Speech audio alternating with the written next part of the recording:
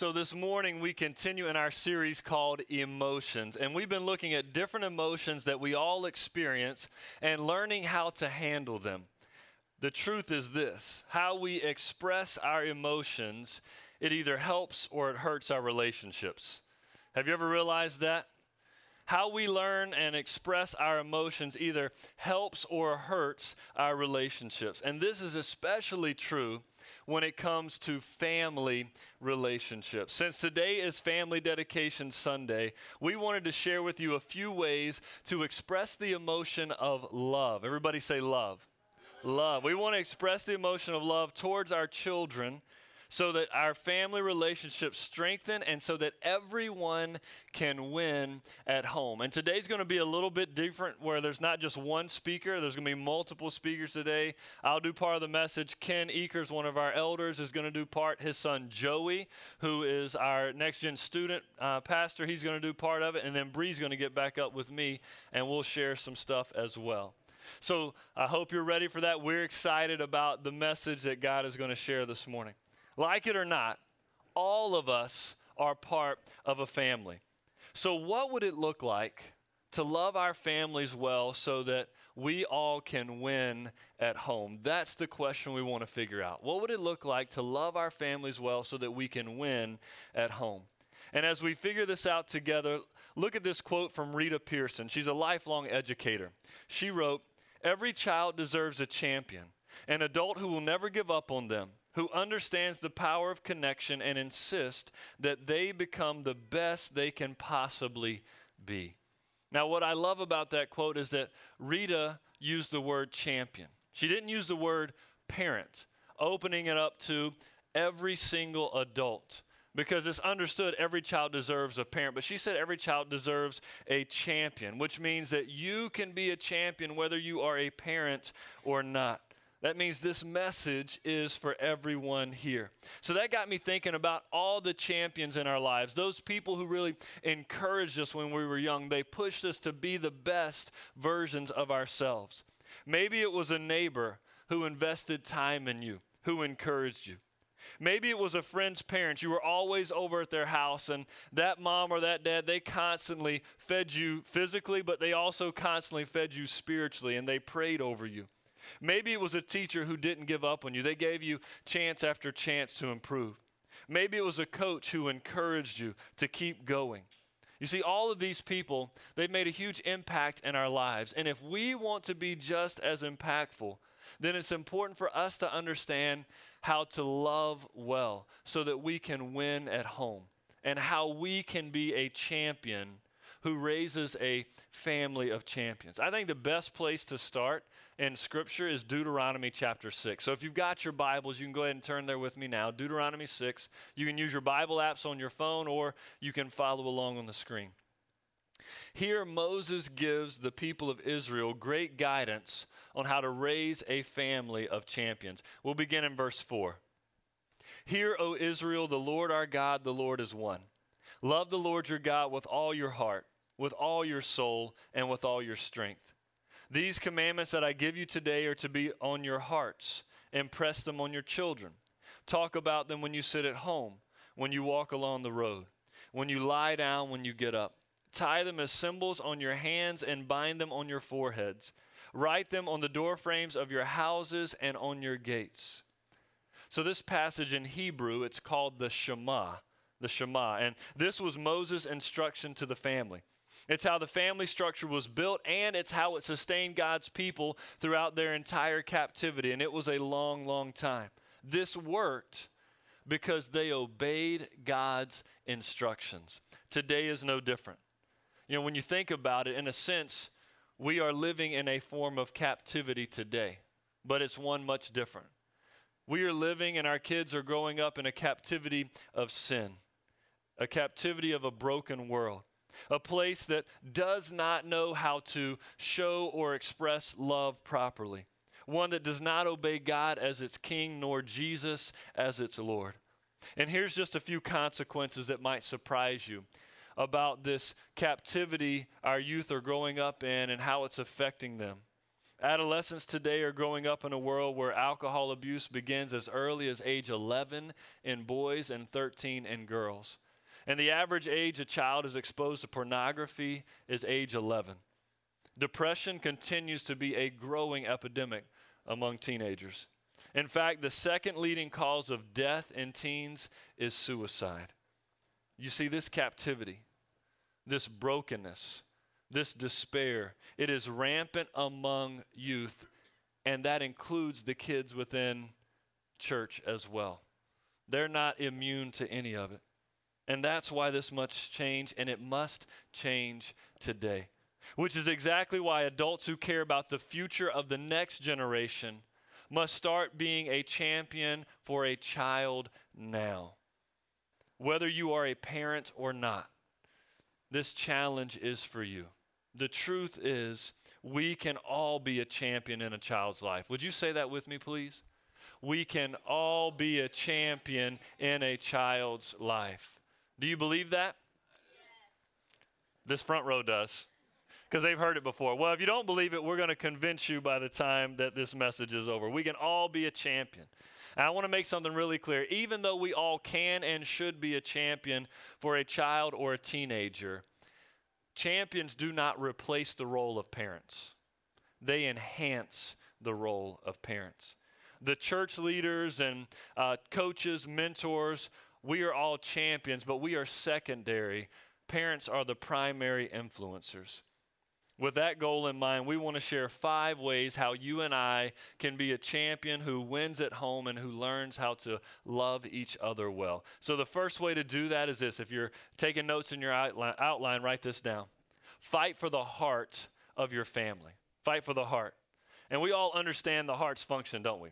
It pumps blood through all those arteries and capillaries and veins so that we stay alive. Now, if the heart stops beating, what happens? We die, right? Not a trick question. If the heart stops beating, we die. The same is true for the emotional and the spiritual heart of a child. It is critical that their heart is monitored regularly and that it's guided properly so that it stays healthy. In fact, Jesus wrote about this in Luke chapter 6. He said, "A good man brings good things out of the good stored up in his heart. And an evil man brings evil things out of the evil stored up in his heart. For the mouth speaks what the heart is full of." Now, Jesus was addressing adults in that crowd. But we have to understand, when does that adult begin having their heart filled? When they're young, when they're kids.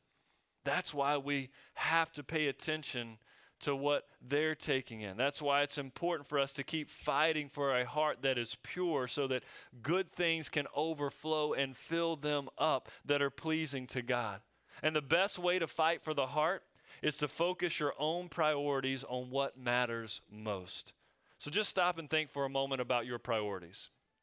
You see, whatever it is that you spend your time and your talents and your treasure on, that is going to be directly viewed by the child or the teenager that you are trying to raise or to champion. What they believe is important to you becomes important to them. It's that whole monkey see, monkey do mentality. Also think about how often your kids or those who you champion see you spend time in God's Word. How often do they see you on your knees in prayer? Can they look at your spiritual life and be challenged and encouraged? Will watching you help them grow spiritually? These are all questions, good questions, that we must ask ourselves if we want to fight for the heart of the family. And now Ken is going to come up and share our second way to be a champion. Is this supposed to work?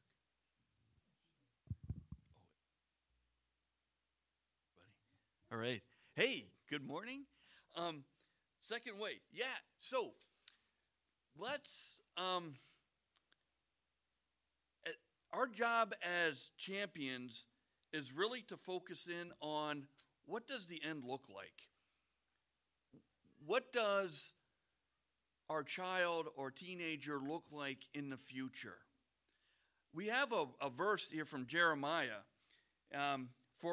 Jeremiah 29:11, For I know the plans I have for you, declares the Lord, plans to prosper you and not to harm you, plans to give you hope and a future. A future. It's that future that we're just talking about that we should start looking towards. So I guess we all encourage everyone, right? We should, to invest in your children, even as a champion. Plan for their future and pray for their details of their life kind of daily. That's kind of what we want to do. We should be speaking truth.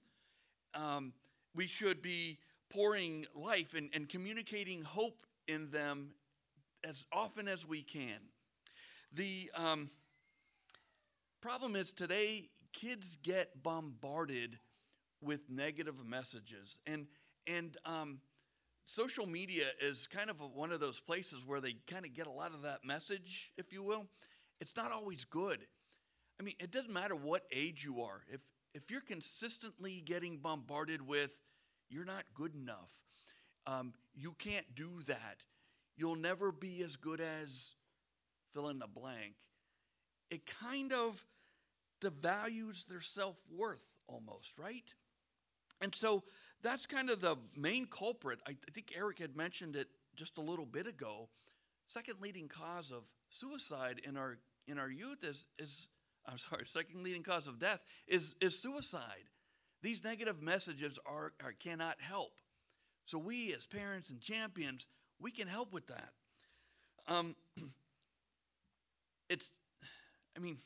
Right, you know this, our kids are impressionable.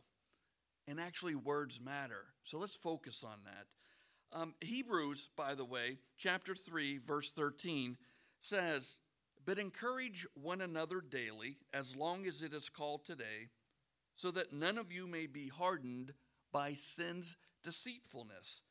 See, it's easy to fall into the lies and traps of Satan, especially our younger ones. And so here's one way that we can help them to imagine the end. Communicate in a style that adds value to the relationship. So what we say, how we say it, how often we say it, and to continue to repeat that message shapes their self-worth. We can make that difference through Jesus Christ, our Lord and Savior. So Heather and I tried to encourage our children and not discourage them, even when their focus in life was to become an NBA superstar. True story. Okay. That's correct. And I'll tell you another thing that my wife, and it's appropriate on Mother's Day to talk about this, I suspect a lot of moms, and maybe even some dads, would write notes to their children. My wife Heather, she would write notes to our kids sometimes in their lunch bag, because she would pack their lunch every morning, letting them know that, hey, I love you, Jesus loves you, and yes, on occasion, she would say, Dad loves you, because Dad did not write those notes as much as Mom did. And I know Bree did this too, for a fact, by the way, which is awesome. It's and by the way, so that's something interesting, right? Writing a note, it's not overly complicated. And so the encouragement to you maybe this week is, if you have that opportunity, to write a note to one of your children, teenagers, and remind them, yes, I do love you, and yes, Jesus loves you. Good stuff. So I got to stand up here and say, that sounds great, but I would be kind of remiss if I didn't say that things weren't always rosy, right? I mean, as children grow up, sometimes they don't always pay attention to you. They don't always listen. And so on occasion, I might have raised my voice on occasion. And so the sad thing, though, is, especially with our daughter, she's the middle child, and she'd shut down. She'd cry and shut down because she didn't like Dad raising his voice. And I didn't like doing it. And it's one of those things where you kind of like, why did I just do that? It's terrible, especially that reaction. of your child, that's not encouraging. So, lesson learned there as well. So, I can also tell you that didn't always find the time to tell my kids as often as I wanted to that I love them and how proud I was of them, of the things that they are doing, especially in light of their faith.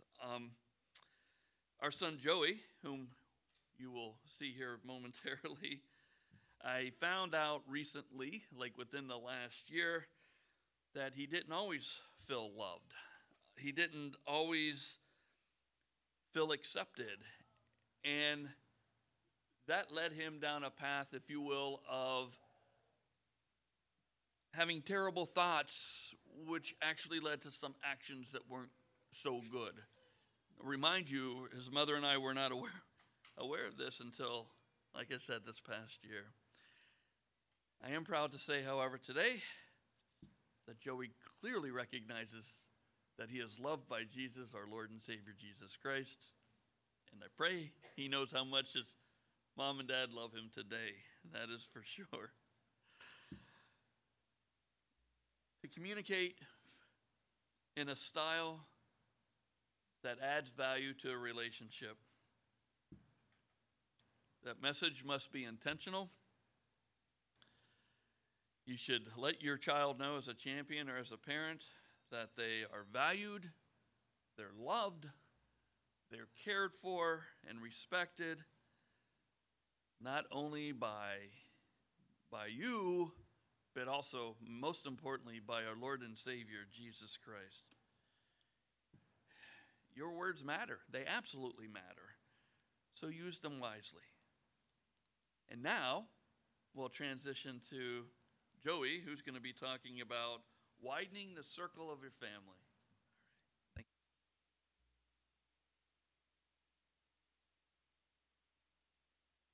you. Hello. Okay. Thanks, Dad. So yeah, I want to talk about widening the circle of your family, which kind of goes outside of the home, because I'm not a parent and I don't know how to be a parent because I would be a terrible parent.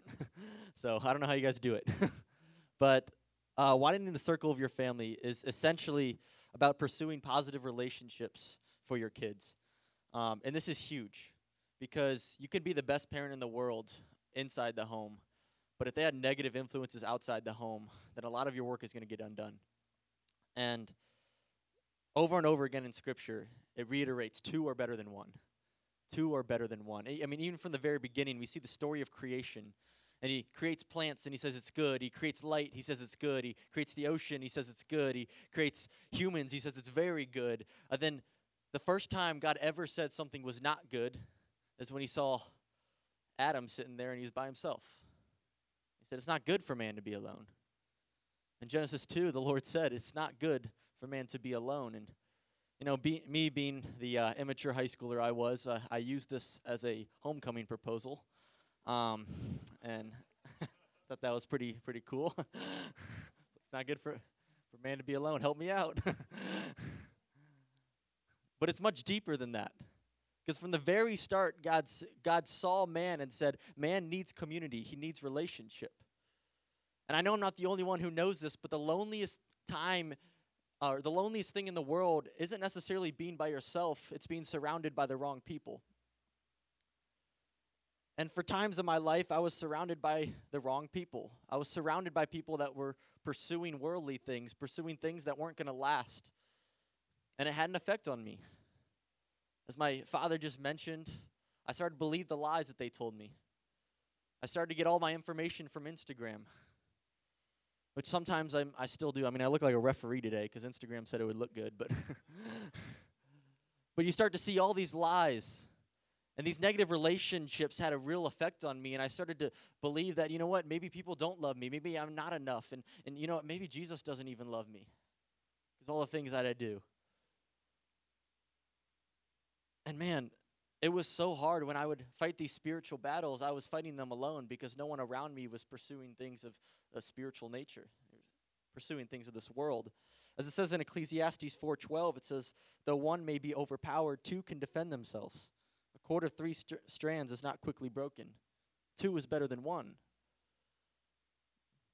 You see, it's very hard, as I mentioned, to fight spiritual battles when you're surrounded by people that are pursuing other things. And I didn't realize this until it was too late, and I was down on my knees crying, lonely and miserable, believing all the lies of this world. And so what really turned it around is when I really started to become committed to attending Northside, and more specifically attending the youth group and surrounding myself with students my age that were pursuing Christ. People like Zach Shaw and Ryan Block, some of you know them, and they're people that pushed me towards my purpose in Christ. They reminded me who I was in Jesus. They reminded me that Jesus loves me and that he has a purpose and a plan for my life. And guys, this wasn't only just something that helped me, it was life-saving. It was something where if that didn't happen, I wouldn't be here on the stage talking to you today. It was life-saving. And so when I talk about pursuing positive relationships for those kids that you are either parenting or championing in your own life, it's not just a recommendation. It's not just a good idea. It's essential. And so I'd encourage you to look at the kids in your life that you're having an influence on. Say, man, what kind of influence do they have outside of the house? Is it positive? Is it negative? Because from the very start, God created us to have positive relationships. It's part of the reason he created this church. So that we could do life together because, man, it's really hard to fight spiritual battles on your own. So with that, I'm gonna turn it over to Eric and Bree. They're gonna talk about creating a rhythm for your family. Thanks, Joey. So we're going to talk about the point number 4, creating a rhythm for your family. From experience, this has got to be the hardest one because our schedules are insane. From jobs, sports, band, dance, swim, cheer, community service, church. Everybody wants a part of you when it comes to time. And so, I guess we all understand that there is not a perfect schedule. There's not a neat schedule that we can follow by, but we can try to create a rhythm for our family because it's so important. Yeah, and the best way that we can create a rhythm is to increase the quantity of quality time that we spend together.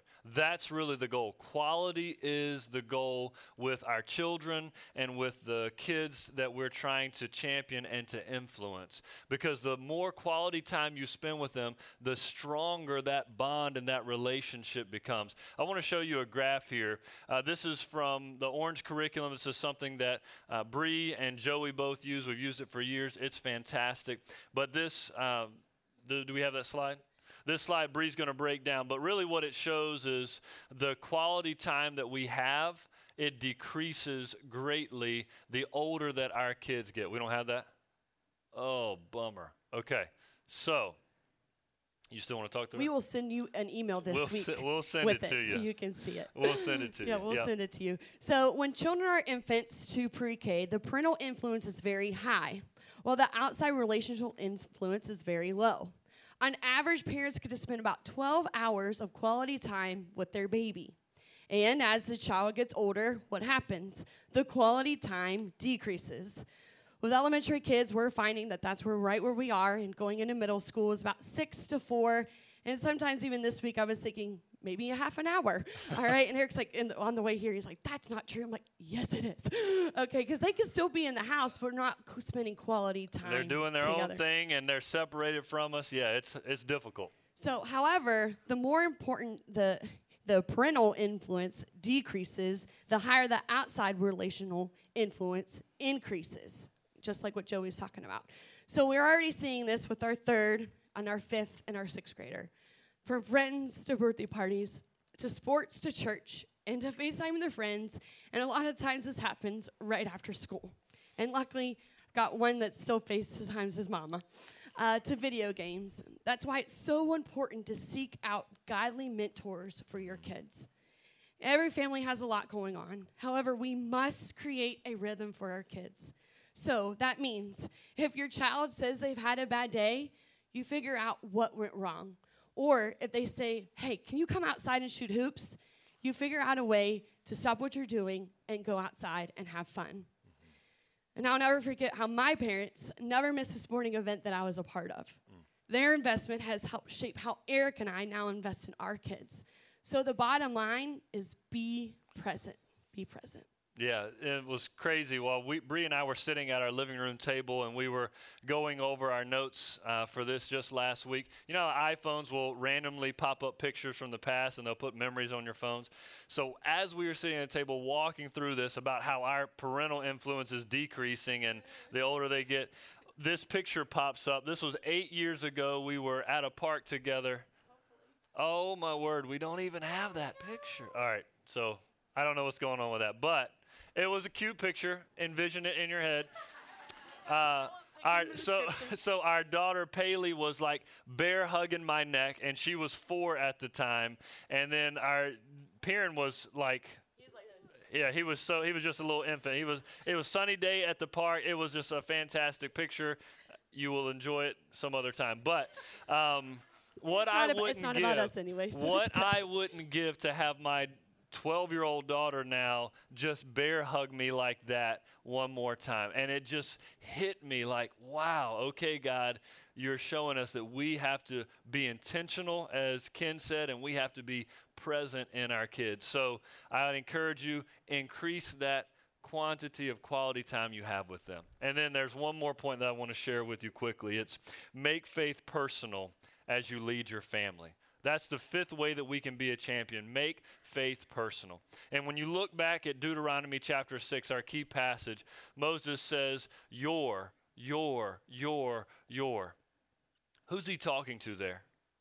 He's talking to the parents. He's talking to the adults.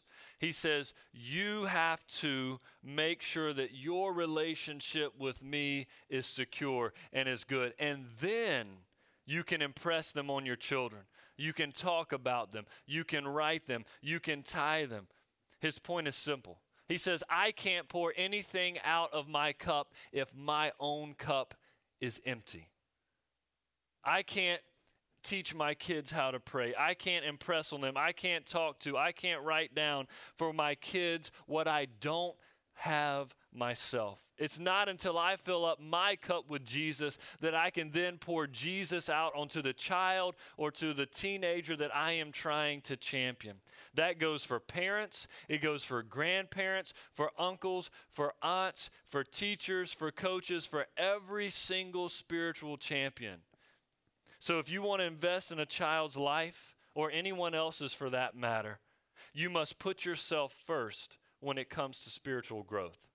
Put yourself first. So that means you should be in the Word. You should be on your knees in prayer. You should be following the lead of the Holy Spirit. You should be making disciples if you want to teach your kids how to make disciples. So please make faith personal by putting yourself first when it comes to spiritual growth. And if you need guidance on how to do that, there's a lot of resources we offer just for spiritual growth. If you go to our website, northsideweb.org, click on that media page, there's some Kingdom Habits videos. They're all about 15 minutes long. A couple years ago, the staff went through teaching what some of those spiritual disciplines are, how to study your Bible, how to pray, what does it mean to give, what does it mean to have silence and solitude built into your relationship with God. So those are excellent. Also, parentq.org is a great resource for families, for parents. You can check that out as well. Lots of different stuff that we offer and that we want to encourage you. The ParentQ app, which is fantastic. You can get that on your phone. You can do devotions with your kids through that app, so it's excellent. You know, I want to say this. I can't end the message today without telling you 2 things. First, the greatest family of all time is God's family. Paul tells us in Ephesians 2:19 and 20, consequently, you are no longer foreigners and strangers, but fellow citizens with God's people and also members of his household, built on the foundation of the apostles and the prophets with Christ Jesus himself as the chief cornerstone. And here's why you and I get to be part of God's family. Because the greatest champion this world has ever known is Jesus. It was his life. It was his death on the cross that gives us all the opportunity to be part of the family of God. And that's something you and I get to celebrate and remember every single week when we take communion. So go ahead and get your communion out, please. You know, when we eat this small piece of bread, when we drink this small cup of juice, what we are proclaiming is that Jesus is our champion. It was Jesus who died in our place. It was Jesus who separated our sins as far as the east is from the west. It was Jesus who covered us with his blood. It was Jesus and only Jesus who defeated death, who defeated sin, who defeated the grave, and who walked out of that tomb 3 days later. You and I get to be victorious because Jesus was victorious, and that is what this meal represents. That's what it symbolizes. So remember that right now as we take communion together. Let's pray. Father, we do thank you for your son Jesus, for his life and his death. God, he did what we could not do. Father, he took the weight of the world's sin and he put it on his shoulders. God, not because we earned it, not because we deserve it, but he did it out of love. Father, he showed us what it means to love one another. And so, God, we just say thank you right now. Thank you for the life that we have through your son's blood. In Jesus' name, amen.